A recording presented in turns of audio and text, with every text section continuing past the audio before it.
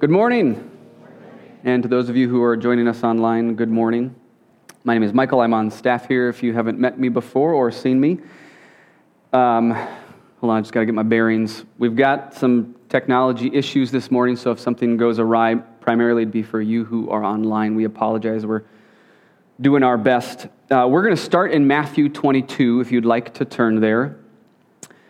And I do want to acknowledge I did have to text Jeremy and waffle back and forth on it. Sometimes when you spend time in a text, you just want to communicate everything, so that takes lots of time. And then after you spend a little bit more time with it, you think, okay, I've got a good handle on this, but then you realize as you're progressing through that you've eventually shed so much that you can keep track, but most likely people who are trying to follow can't. And so that was my interest in modifying things, and I really do appreciate the flexibility that Jeremy has provided me with to say, hey, I think I'm going to need another week. So originally we were planning on being in Ephesians 4, but I tend to be kind of try to big idea, merge things together in my mind type of person, and I thought, okay, before I go there, I'd really like to deal with what seems to me like a really helpful concept or idea that just builds up and provides this support underneath Ephesians 4 before I go there. And as I've said many times in the past, we in Christianity, we love to just have people tell us, okay, here's the 1, the 2, the 3 that you need to do.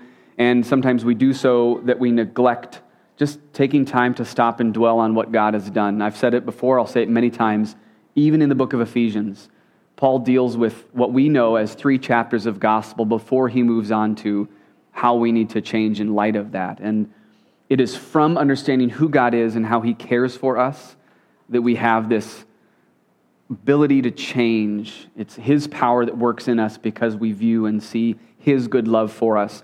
And so today I'm going to be dealing with the moral imperative of the greatest commandment. And my goal is to take that concept and to whittle it down and put it into a small, bite-sized idea. And that is that in doing church, we are fulfilling the greatest commandment. We are responding to the moral imperative of the greatest commandment. And there's going to be some, maybe a little bit of pressure pressed against some of you. And so as I'm applying pressure, I want there to be 2 prefaces. The first is this. The first is that I'm new, and so take that pressure with a grain of salt. So this is not me saying, as somebody who's been your shepherd for a long time, as someone who's not even yet fully a shepherd here, this is me saying, just be mindful of this and maybe take an outsider's perspective, but if it hurts, come talk to me afterwards, because I'm not intending to do so. And the second thing is that while I'm pushing on you the moral imperative, I just want to remind you that Jesus says in Matthew 11 that his yoke is easy and his burden is light. And so what I'm intending to push against a little bit is not intended to be a yoke of burden or of slavery, but it's something that leads to hope and joy and peace, because that's what Jesus provides. And so here I am peddling, hopefully, what Jesus provides, and I want that to be in line with that. So we're in Matthew 22, brief 2-week sermon series called COVID Church, with a highlight on the exclamation point. How do we do church with COVID going on? And we've had to change a lot of plans for the fall. Lots of our brothers and sisters in different churches are doing so. There are churches that aren't yet meeting to the extent that we are, that are in this area because of the restrictions. There are other churches that can't meet at all because of certain stipulations. There are some churches that are meeting together, and it's kind of the full deal. For them anyways, but for us it's modified. And so how do we do church knowing that we have to modify and change so much of what we have done in the past? And it has to look something very different than what it has been previously. Well, this is a good time. It's like a fork in the road to stop and to evaluate what is worth pursuing. Why are we doing the things that we do? And is what we filled our time with in the past the why, or is it the what? And Jeremy talked a little bit about that in weeks past. The why is the motivation. It's what drives us. The what, that changes. That can be very different. When you're not yet married and you're thinking about, well, from a man's perspective, you're thinking about dating a woman, dating looks very different than when you have 3 kids and COVID's going on and the babysitter is not available, or at least if it is, it's the grandpa and he's been taxed too often. And so the why is love your wife. Well, that's the how, I should say, but why is that God wants me to, and here's why. But the how looks very different, and sometimes the what itself looks different too. And so we do ministries. We do Awana, we do Adult Discipleship Hour. We have other ways that we gather together, and those right now are pushed off to the side because of restrictions. But we can still do ministry. And I sent out a letter to everybody talking about this plan that I had been working on that Jeremy and the elders had asked me to put some energy into. And in there, I made reference to this idea that COVID is actually going to help us pull back. It's forcing a fork in the road. It's causing us to reevaluate and say, why do we do the things that we do? How can we take the same mentality that we have in doing something like Awana or doing something like Adult Discipleship Hour, and how can we, with the desire, morph it into something different? And I said in the letter that we can actually get closer, hopefully, to the biblical ideal. And that is because here in America, over the years, church has become kind of a, you get served and the people up here do the work. But in the Bible, that idea isn't there. The idea is that everybody is doing the work. I mean, to think that I can do ministry for you in your context is ridiculous. Number one, because I can't be all things to all men and be everywhere at all times. And also because God has equipped you in ways that He has not equipped me. I mean, it's humorous to think that I'd be able to do some of the things that some of you can do. I'm just not made that way. And even if I were to try, I would not do a good job of it. God has placed you in contexts, and He has enabled you to become a person who proclaims His glory in that context, and I can't do that. And so, or nor can anybody else. And when I say up front, I just don't mean the people up here, but I mean typically how we would think the people who are the paid or the super spiritual, which is not true at all, or those who are recognized as leaders. Really, it's everybody who does ministry. And so COVID is pulling back all of the excess. There's a really well-known book, very helpful. If you want to read about it, it's called The Trellis and the Vine. So if you think about a trellis, which is the support structure, and you think about the vine, a lot of times we built the support structure hoping that the vine will fill, but what if instead we let the vine do its job and grow, and we just made the trellis go wherever the vine was? What if it wasn't so much about the structure, and it was instead more about how God was moving and working and how He had equipped certain people in a certain context? And so that's really what I'm speaking to this morning. So, again, starting with the greatest commandment, and then working my way down. And for those, I said I was going to press into, here it comes, just one little 2-minute section of here's me pressing into you, okay? So if you call Memorial Baptist Church home, either through membership or because you've been a part of the church for a while, and you have disengaged because you've been forced to through COVID, and your re-engagement has been slow in coming, I'm pressing against you a little bit. And let me be clear, I'm not defining re-engagement by being here, because there are people who either should not be here or can't be here. And I want to recognize that. Even if we had all people able to come because they were not in high risk, we would be limited because of the size of how many people we can have in here, the capacity.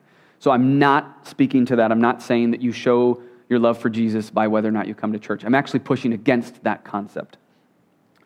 If you have limited your engagement, if you are here or if you observe to just Sunday morning, I'm pressing against you a little bit here.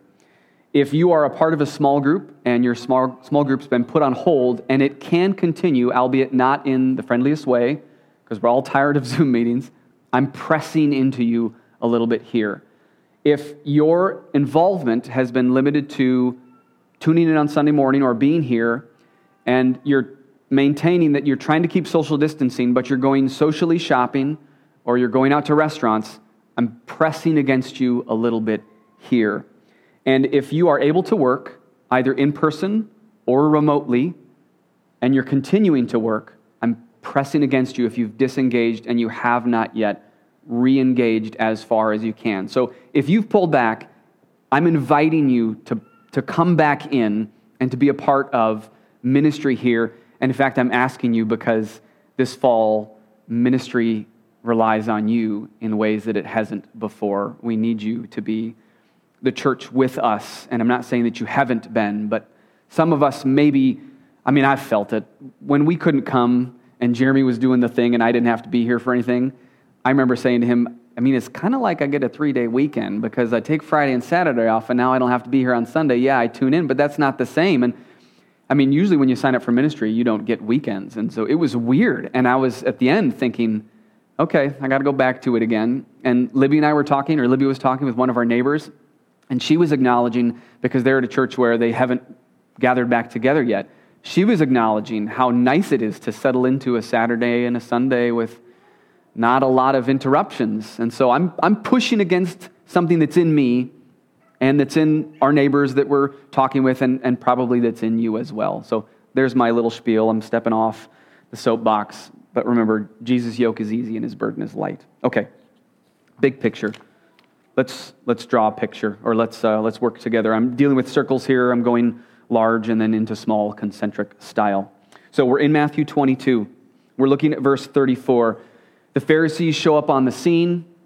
They're trying to test Jesus. Matthew 22 is this back and forth between the leaders of Israel and Jesus, and he's showing that he is who he says he is, and he really does have the good stuff. And they ask him a question: what's the greatest commandment? And many people had been asked this question in the past, many famous rabbis, and Jesus offers his answer. He says that the greatest commandment is to love the Lord your God with all your heart, with all your soul, with all your mind. This is the great and first commandment. And then he says the second is like it: love your neighbor as yourself. On these two commandments depend all the law and the prophets. Well, what does it mean to love the Lord your God with all of your heart and soul? Because it's not external obedience. He's actually pushing against it just looking external. It's to value him because you see he is worth more than anything else. This is what Jesus is calling all people to when they question him, and he provides the answer. He's saying everything that you do is about this one thing: loving God with all your heart and your soul and your mind. Just take a moment and think about eating a piece of cheesecake. For two different reasons, I can't eat cheesecake: because of dairy and because of gluten. Well, actually three, because there's other things I can't eat in there too, but I love New York cheesecake. And when you put a little bit of the strawberry goop on top, it's so good. I mean, just imagine taking a bite of that. When you take a bite of whatever your favorite is, for me it'd be New York cheesecake with strawberries on top, part of the enjoyment of that is you have to talk about it. And that's the type of love that God wants. He wants love that just, it overflows into, it's so great. Let me just tell you how good it is. The cake is so smooth. And then the way that it plays off of, okay, I'm making some of you drool, so I'll stop right there. Okay. So that's the greatest commandment. You are to cherish and love God more than anything else. But then he adds something extra. He adds and he says that there's a second that's like it, and that is that you should love your neighbor as yourself. Well, how are you loving God with all your heart, soul, mind, and strength, and loving yourself, because that's implied in the second, and loving your neighbor like you love yourself? Well, what if in loving God, you found so much satisfaction that had to overflow? That cheesecake is so good, I have to share with others. Can I tell you about cheesecake? The Porto family has planted a number of tomato plants back there, an overabundance, and that's because when I grew up, we had a large garden in the back, and we would can tomato sauce every single year in the realm of hundreds of quarts of sauce because we ate that much pasta, which might be why I have problems with gluten, but that's aside. So, lots of tomato plants. I love tomatoes, fresh tomatoes, and I love fresh tomato sauce. I have probably already offered to at least half of the people here that if they want some tomatoes, they can go into the garden and go get tomatoes, because my enjoyment of tomatoes is in part satisfied and fulfilled when other people hear about it and when they get to enjoy eating tomatoes as well. The same thing is true about the second commandment, which is like the first. In enjoying God, we find him so satisfying that we can't help but tell other people about his goodness, because we want them to experience what he has done for us. The heart that seeks to know God and be satisfied in him is also satisfied in telling others about the goodness that he is. Then Jesus goes one step further, and he says, on these two commandments depend all the law and the prophets.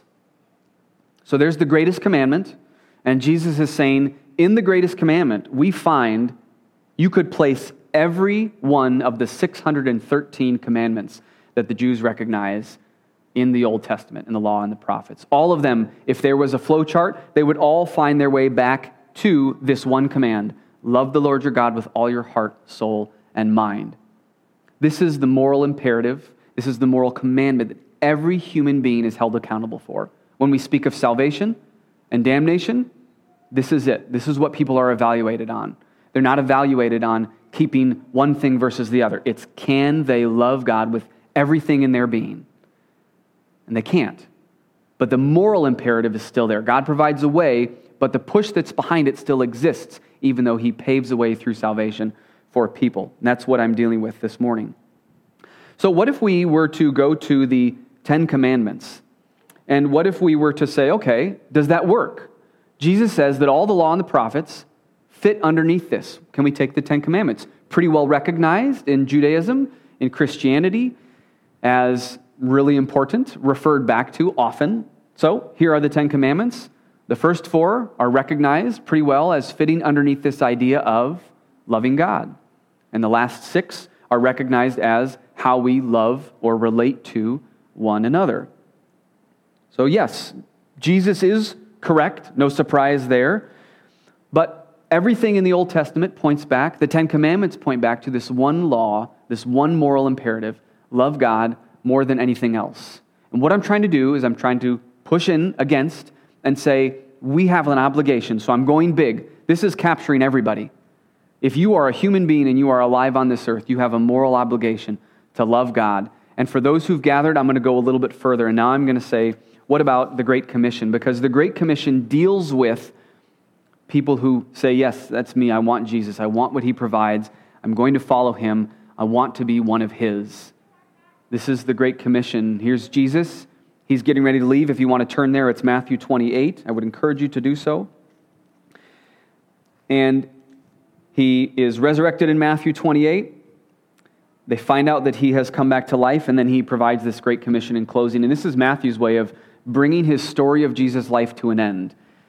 And just think about somebody who's getting ready to give you a commencement speech and send you on your way after a couple years of college. Or maybe you are in the process of embarking on parenthood, and your parents sitting down with you, and your baby's just been born or on the verge of being born, and they give you a talk. This is like that talk. He's getting ready to leave, and he's giving them the last bit. And he says, if you follow with me in 16, well, he doesn't say this part, but the 11 disciples went to Galilee, to the mountain to which Jesus had directed them. And when they saw him, they worshipped him, but some doubted. And Jesus came to them, and he said, all authority in heaven and on earth has been given to me. Go therefore and make disciples of all nations, baptizing them in the name of the Father and of the Son and of the Holy Spirit, teaching them to observe all I have commanded you. And behold, I am with you always to the end of the age. So, if Jesus says that all commands find their fulfillment or can be traced back to the greatest command, which is twofold, love God and love others, it would make sense. We should find love God and love others in his final talk before he ascends to heaven. So, there they are. Go therefore and make disciples of all nations, teaching them to observe. How am I deciding that these are love God and love others? Well, Jesus says all authority has been given to me, which can only mean one thing. He's it. He is God, fully and completely. God would not give his authority to any other. He says that. He will not do that. And so, in going, you make disciples. And the way that you show you love is that you obey. Because Jesus says, if you love me, you will obey me.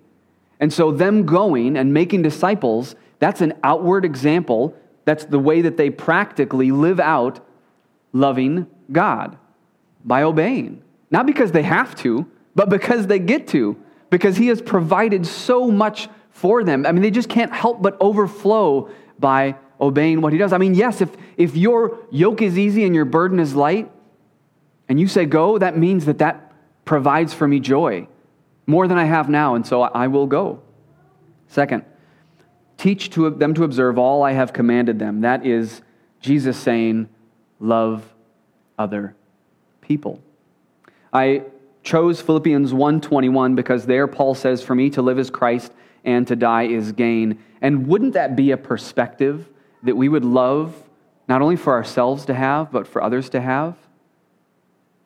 If I just take a moment and I think through a dozen people, I know people who have lost loved ones, who haven't been able to attend funerals because of what's going on. I know people who are being really heavily picked on during this time. And when I say picked on, it's kind of a simple word, but I mean far more than that.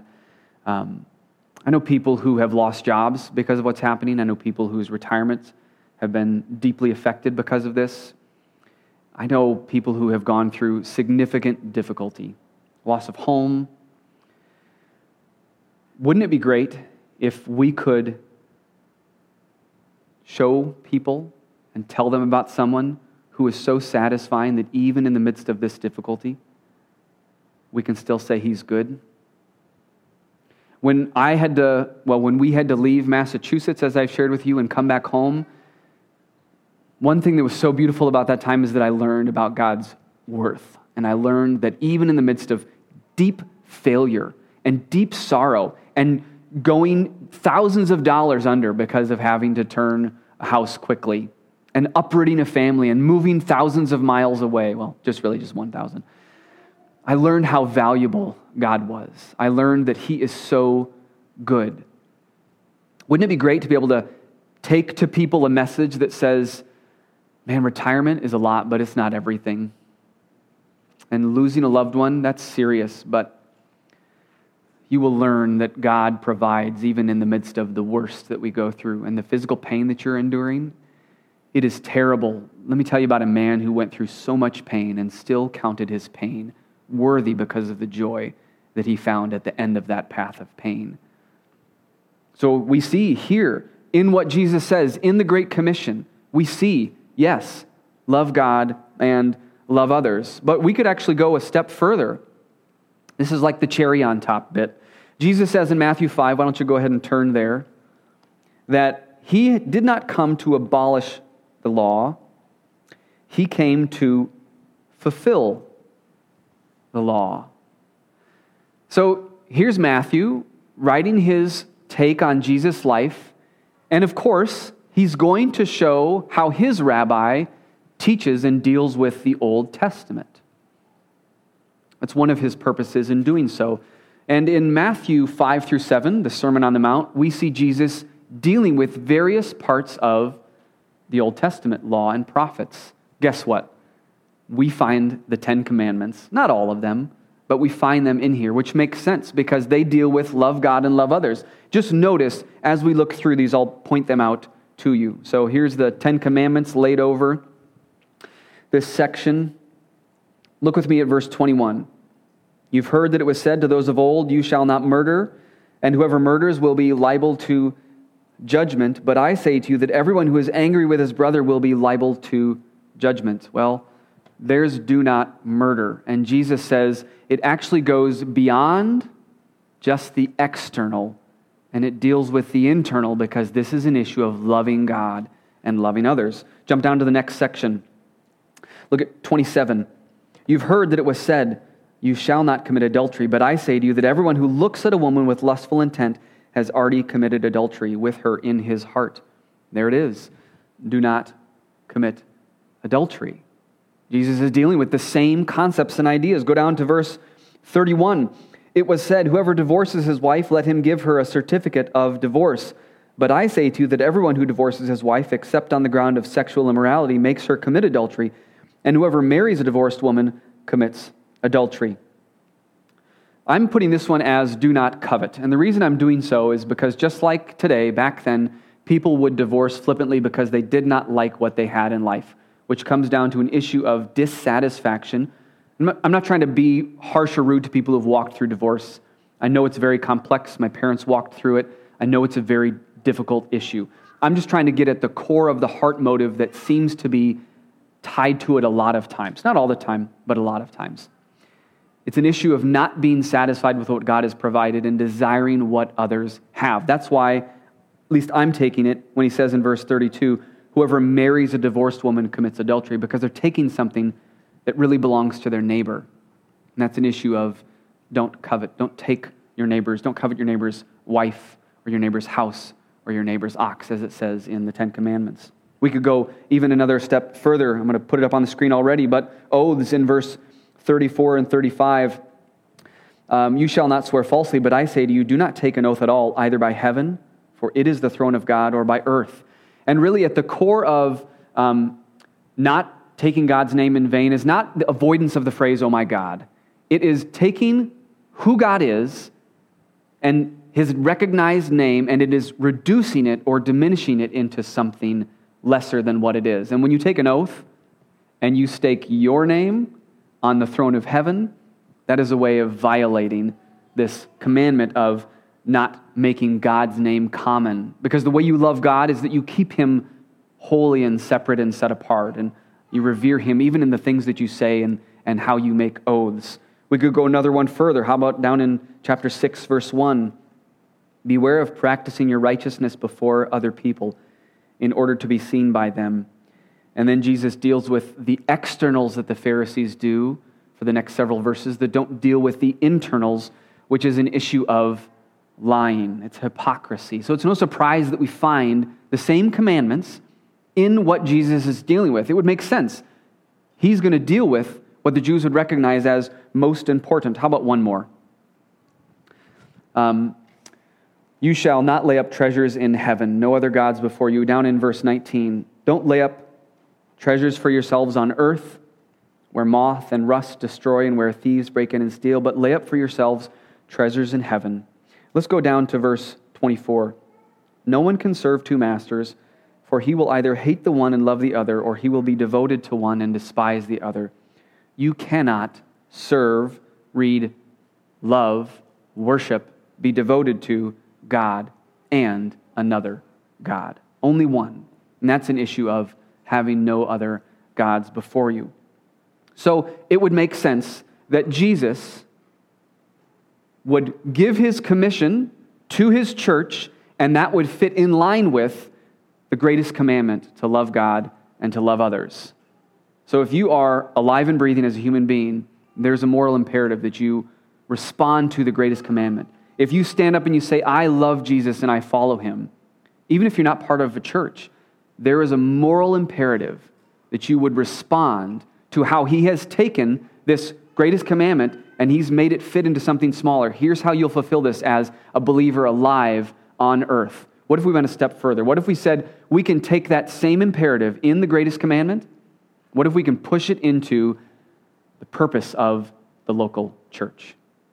Let's go to 1 Timothy 3. In 1 Timothy 3, there's a recognized mission statement or purpose of the church. If the church were this singular organization with a headquarters somewhere and you were to walk in, you would see it written up above in stencil letters behind the secretary or the person who would greet you at the door.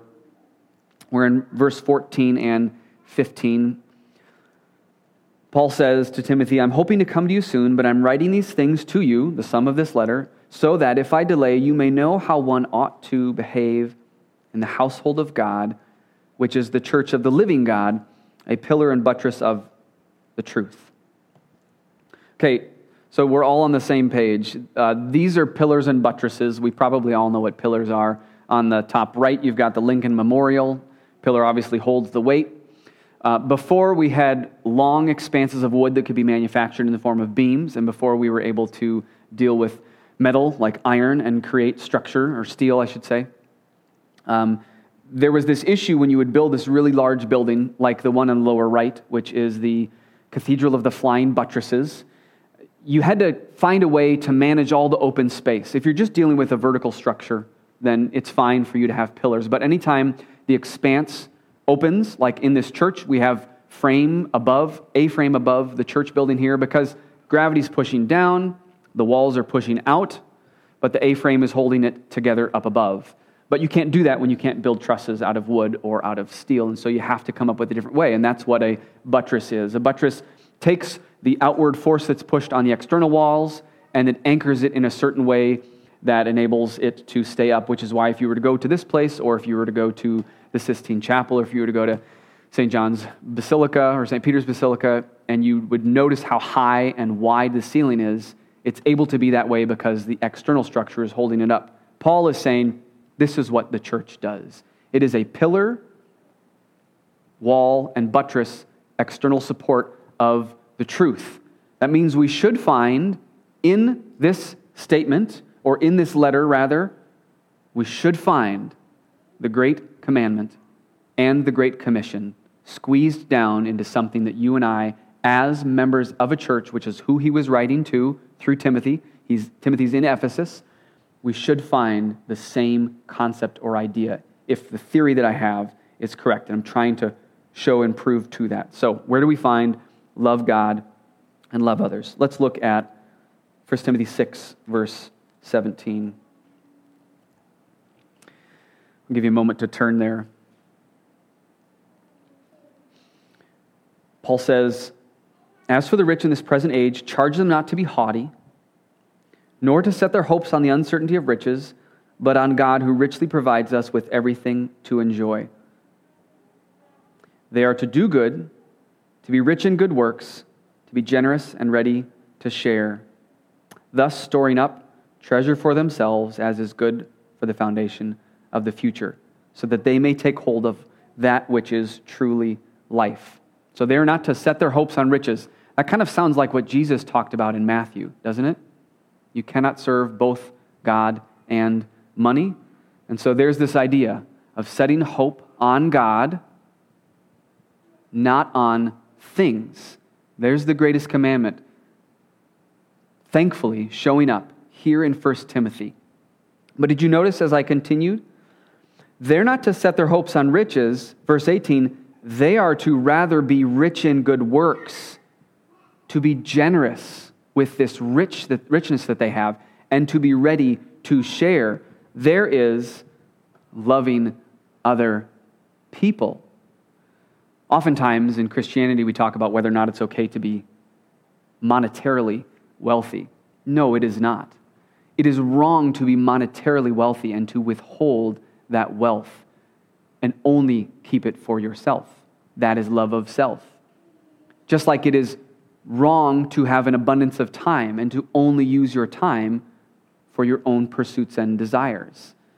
Just like it's wrong to have an abundance of anything, which is a gift that God has given you, we see here in 1 Timothy as a means of sharing with others so that we can communicate the goodness of God, fulfilling the moral obligation of the greatest commandment, to love God and to love others. And one more cherry here for you.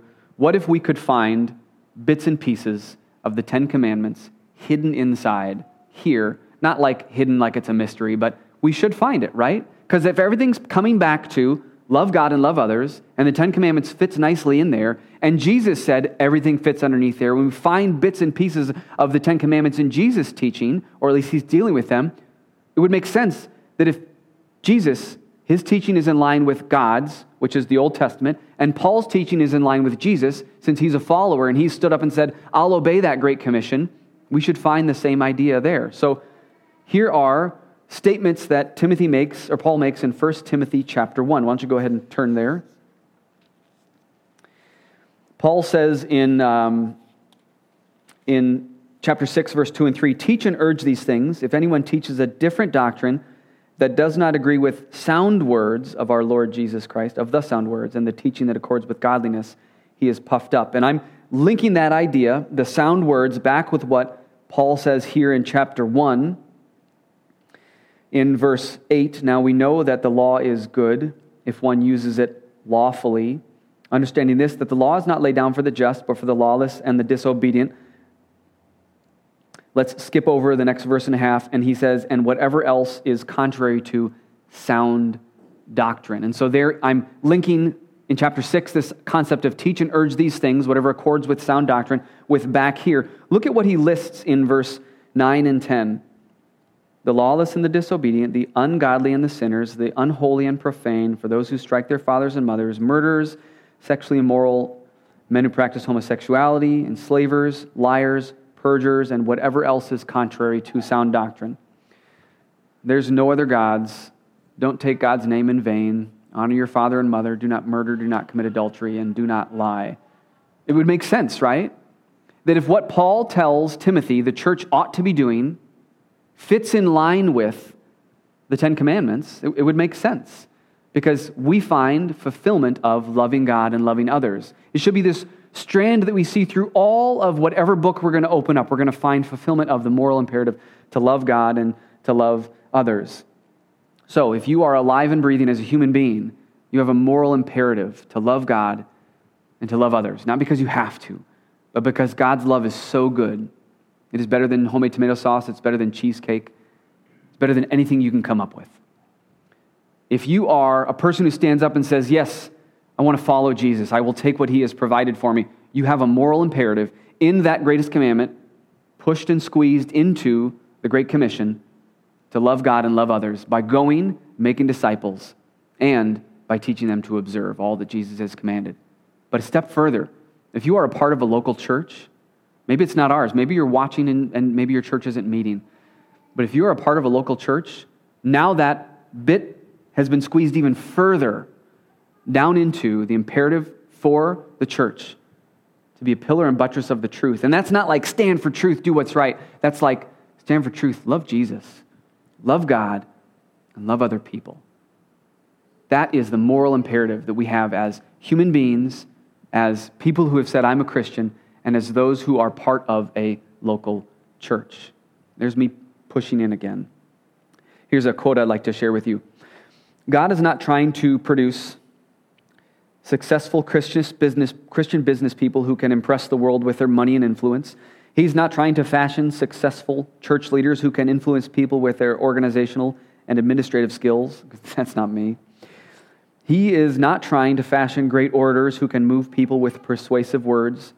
Rather, he wants to reproduce in his followers the character of his Son, his love, his kindness, his compassion, his holiness, his humility, his unselfishness, his servant attitude, his willingness to suffer wrongfully, his ability to forgive, and so much more that characterized his life on earth. That's not something reserved for a few select people, those who have the right degree or who have been voted on being a certain position, or for those who are super spiritual. That's not the case. He wants people living in contexts where life happens and it's messy and disgusting. He wants farmers. He wants businessmen. He wants mail deliverers. He wants retired people. He wants children.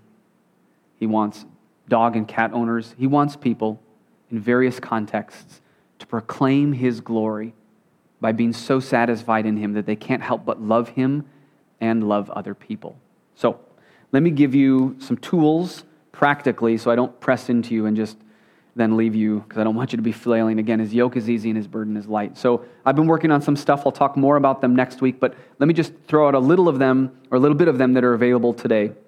So Jeremy mentioned there is a place you can put a prayer request online, but also there used to be prayer bulletins that were put out. Those are now going to be moved to online. So if you would like to be somebody who loves God and loves others by praying for this body and praying for the various needs that we have through all the contexts that we have in relationship, then you can be a part of the email list. Shoot me an email. Even do it right now if you want. Michael at, I don't remember my own, mbcverona.org. And I will make you a part of the email list, so it will just auto-populate and send out to you, and that will probably be sent out every Thursday in anticipation for the weekend, or I might do it every Sunday. But that will be a way that you can practically care for people, and that's on there today. If you go on today, you can find, if you're a part of the members-only section, go to our website, click on the members-only, get access in there. You'll see this is up there right up top. There are a couple ways to pray. Second, we are going to do a church-wide Bible reading, and we read this resource. People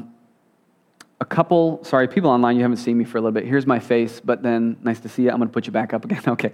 So we read this at a church we were at before. It's so helpful. It is inside, week by week, a way through the Bible. And each section has a paragraph at the start for the week's readings, and then each day's readings has another paragraph. So if you're one of those people who says, I can't stand getting to Deuteronomy, just drives me bonkers. Or maybe you're like, yeah, I like poetry, but Psalms, maybe this is a lot. This will help you merge things together. And what I'm hoping this does is, since we can't be together as a church physically, this is another way for us to tie together spiritually so that we can relationally be engaging one another. And as I'll talk about next week, taking the word and bringing it to bear on people's lives, which is what is at the end of the section that Jeremy read today from Ephesians 1:16 or 4:16. Taking the word and bringing it to bear on people's lives is a real primary and significant way that we show love to one another, that we love God and we love others. And so these are here. There's a box over there. They are $7.50, and we would love for everyone to get one. Maybe you just want to go with one for your family, that's fine, but we have extras. And if you're somebody who can't afford it, then we have one for you, and we have ample numbers of these. So please pick one up today or next week. If you would like one of these and you can't make it here, also email me or email Jeremy, and we will drop them off to you this week or next week so that you have them. We're going to start this on the 6th. Tied to this, we're pushing this one the hardest. Tied to this is also fighter verses, which you can see up there. And if you're unfamiliar with fighter verses, you can pull out your phone, go to the App Store, or go to Google Play Store and look for fighter verses, and you will find this there. I think it's $3. And we're going to be doing this together. They've got 5 years worth of Bible verses to memorize, and we're going to be embarking on year 1, that's also going to start on the 6th of September. And this is another way for us to stay connected. Nobody's going to be holding your feet to the fire. It's just, if this is something you want to jump on board with, go ahead and do that. And then lastly, also starting on the 6th, but really there's going to be a lot of these that just take place between now and then, or maybe even afterwards. We would love for you to be gathering together in smaller groups where you can meet in people's homes, where you can engage one another on serious and significant topics that we might cover in something like an adult discipleship hour. And if you would get together and do something like do family worship at home if you have kids, or I'll be leading a group that's going to be looking into biblical soul care, also which is known as biblical counseling. If you want to get together and go through a book about spiritual disciplines, maybe a group of 3 or 4 of you can do that. You can do it digitally. Maybe you can gather together and do it. Or if you would like to know how to disciple people, we've got resources that we can get into your hands in all these categories. Maybe you want to read about somebody and what they have done. This was a book that you see there, The Evidence Not Seen, in the lower right-hand column. A lady by the name of Darlene Deibler-Rose. She's passed away, but she's from Iowa. Boone, if you know Iowa, which is up by Ames. And she was a missionary during World War II. She moved overseas with her husband shortly after marriage, and ministry did not happen the way that she had expected it to happen. I really appreciated this book earlier this year when I read it. Maybe you want to get together and read about some saints who have gone before us. We would love for that to happen, because that's going to build relationships and context and give us an opportunity to be engaging one another. We have lots of resources. We would love to give them to you. As I said in the letter that I sent out, I'm free to you. I mean, kind of, not really, but for some of you, I'm totally free to you. I've got resources that I would love to share with you. I would be glad to walk through it with you if you're uncertain about it. I'll talk about this more next week. Let me just say quickly, maybe you're a parent and you're uncertain about doing something like family worship. I just gave you 2 tools today that will really easily fit in. Reading the Bible. I'm providing something for you to read, we're providing something for you to read together, and a verse to memorize. And I'll talk about more ways next week that we have other resources that we can share with you and leverage together as a body to be fulfilling this moral obligation that we have. Not because we have to, but because God is so good and we get to. Let's pray, and then we'll sing one more song. God, we thank you for Jesus. We thank you that he is who he says he is, that he is holy, that he is worthy. We thank you that we can trust his words because of his deity, because of who he is. He's you, God. He is God. And I pray that as the next several weeks come towards us as we think about moving out of vacation/summer season and back into the grind of school. Got to pray that you would give us opportunities as a church to be connecting in ways that we haven't. And COVID has put barriers in the way, significant and serious ones. But God, we can still be loving you and loving others. That's the beauty of these commands, this moral imperative. It's like you really don't have to have a perfect ideal in order to do it. You can do it in all contexts. You can love God in all of life and whatever comes, and you can love others. God, so we pray that you would be working in this body. For those of us who have maybe gotten a little bit complacent, maybe we've disengaged and taken advantage of the fact that it's been nice and easy. God, would you push us back into a life that you promise provides joy and hope and change? Maybe for some of us it's hard. It is difficult to try to do ministry with masks on and to meet together in limited numbers. You're always trying to figure out, am I inside? Am I outside? Am I bothering somebody else because I have a mask on? Am I not bothering them or am I bothering them because I don't have a mask on? That's okay. God, we can walk into this mess and you're big enough to help us manage it and handle it and walk through it. Maybe we're going to tick somebody off. Maybe that'll give us an opportunity to talk to them about it. And maybe we might walk away from that experience considering them closer than we were before and more able to speak into their world and love them and care for them than we were before. God, use this mess of life to bring about your glory. In your name we pray. Amen.